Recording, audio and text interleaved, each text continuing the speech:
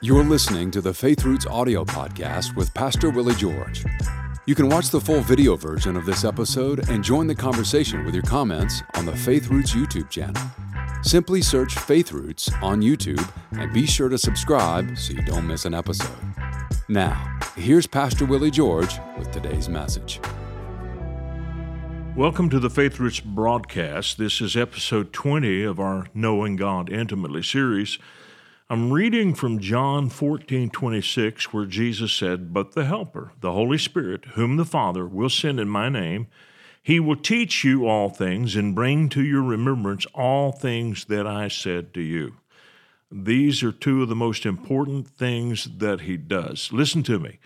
Thank God for miracles. Thank God for supernatural things that the Holy Spirit does in us. But I'm telling you that these two are the foundation on which all the rest is built.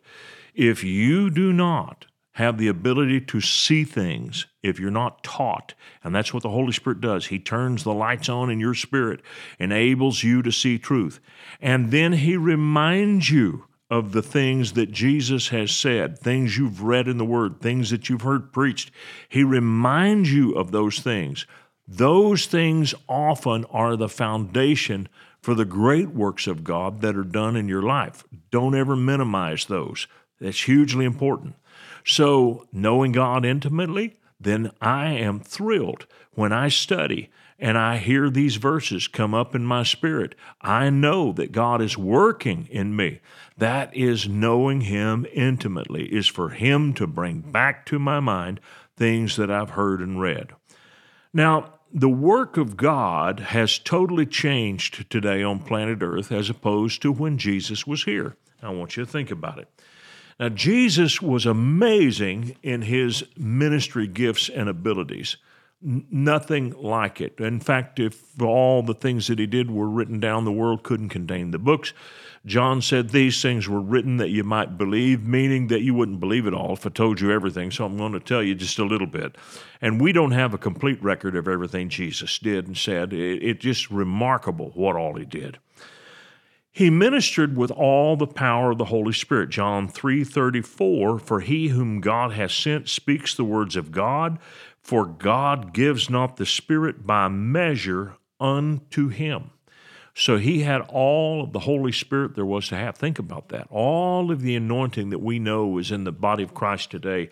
Every great preacher that you know, every great ministry, all of the wonderful people who pray, all the amazing pastors, all the prayer warriors, all the wonderful intercessors, all the people who teach children. You think about all the anointing on the missionaries, the people who lead worship, all of the great things that people do under the anointing of the Spirit. All of that anointing was on Jesus. It was all in one place.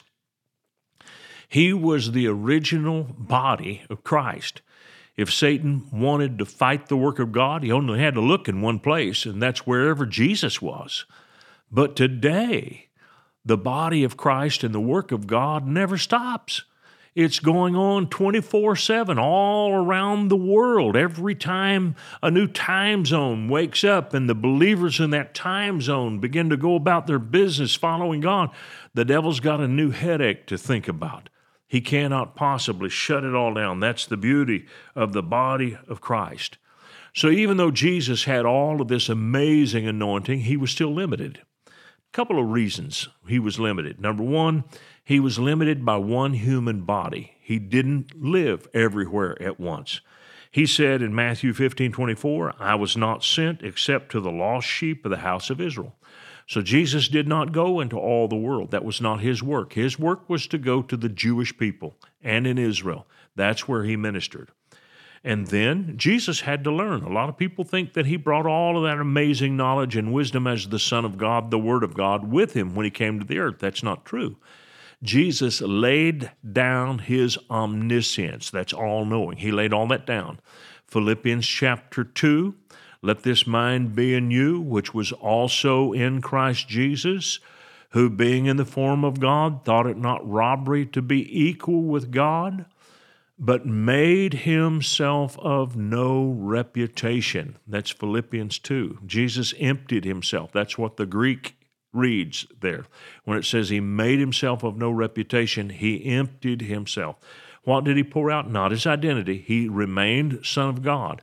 He just didn't bring the miracle-working power, which is omnipotence, and he did not bring omniscience, and he certainly was not omnipresent. If he says, I was not sent but unto the lost sheep of house of Israel, he is making a statement that he's not omnipresent, that he could only be in one place at once.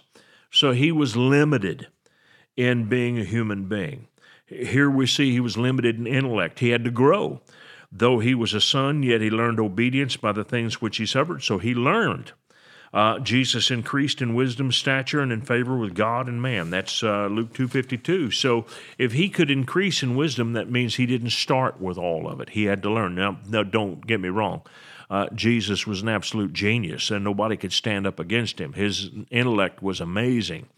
But he had to learn all of that. That was not something that he brought with him from heaven. He learned all of that. And so this is where the power came to him. Acts 10:38, Peter's preaching about him. How God anointed Jesus of Nazareth with the Holy Spirit and with power, who went about doing good and healing all who were oppressed by the devil, for God was with him. So this verse makes it clear that the miracles that he did were by the anointing of the Holy Spirit. They were not done by his own power as Son of God. The power of being Son of God, he laid that down. It was the anointing of the Spirit that gave him that miracle-working power.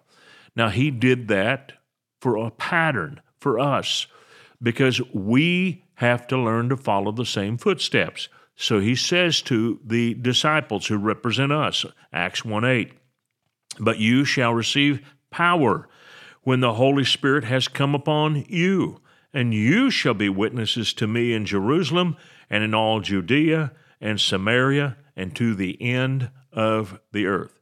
You know, when we think about being witnesses, we often think about talking to people about the Lord, and that's the most effective thing that we do. It is certainly the most important. But did you ever think that you can witness with the power of God? I think sometimes we think that people have to really be holy or really start walking with God. You know, Jesus healed a whole lot of sinners. There were a lot of people that Jesus made well, that at the time he made them well, they were not living for God. They later came to live for God, but they were not living for God when he healed them. I think we would be shocked at how much God would heal if we would only be willing to share that. Ask people, do you mind if I pray for you? Can I pray for God to do something for your wife? You said that she's got cancer. You said that she's got this, she's got that. You said that one of your children has this. Would you mind if I pray? Why don't we try that? You know, it's not going to hurt. And you know what? The good news is you don't have to heal them. That's not your job. That's not your responsibility. A lot of times we shrink back from that because we think we're the ones that have to do it and make it happen. What happens? Listen, just pray. Just pray. Let God do the rest. You'll be blown away at what he might do for you. So, what I want you to see is that now something amazing has happened. Our Lord has been raised from the dead. He is no longer limited to one place. He now has picked back up his omnipotence. He has picked up his omniscience, meaning he knows all, and he is now omnipresent by the power of the Holy Spirit. He can be anywhere on this earth, and in fact, in multiple places at the same time, because he is the head of the church, raised from the dead, glorified, and restored to the fullness of his godly power. So where does that leave us? Here's where it leaves us. We are now working in this supernatural thing called the church, and we have been called to these amazing possibilities. So let me read to you how he left us with this. This is Mark 16:15, just before he went back to heaven. He said this, "Go into all the world, preach the gospel to every creature. He who believes and is baptized will be saved. He who does not believe will be condemned. And these signs will follow those who believe. In my name they will cast out demons. They will speak with new tongues. They will take up serpents, and if they drink anything deadly, it will by no means hurt them. They will lay hands on the sick, and they will recover. And so then, after the Lord had spoken to them, he was received up into heaven and sat down at the right hand of God. And they went out and preached everywhere. Listen, the Lord working with them and confirming the word through accompanying signs.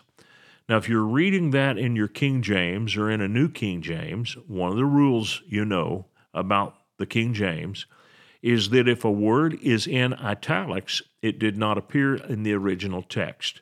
So I'm going to read this again the way I think it should be read. And they went out and preached everywhere, the Lord working with, not them, because it's in italics, the word working with and confirming the word through accompanying signs. When we make it our business to present the word that the Holy Spirit has taught us, that he brings to our minds, when we make it our business to do that, the Bible says that the Lord is going to work with that word. God did not send his word into the earth so that it could fail. In fact, it says in Isaiah that the word that he sends into the earth is going to prosper in the thing that he sent it to do. Why don't you start putting out some of that word and watching God work? This is how we know God, and we know him not just with ideas, not just with scripture memorization.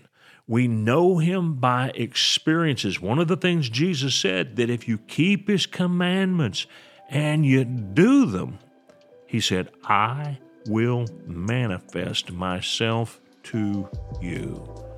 Whoa. It's about time that started happening in our lives, isn't it? See you later. Thanks for being in this series. I want to thank you for watching our podcast today. And if you really liked it, would you please give us a little thumbs up by clicking on that sign down below? And then I would encourage you to subscribe to our channel so you don't miss any of our future podcasts, because they're all going to be good. And if you would like to support us financially, either with a one-time gift or recurring gift, you can do that by clicking on the link below or going to myfaithroots.com. Thank you so much for watching this program. We hope this message has been a blessing to you.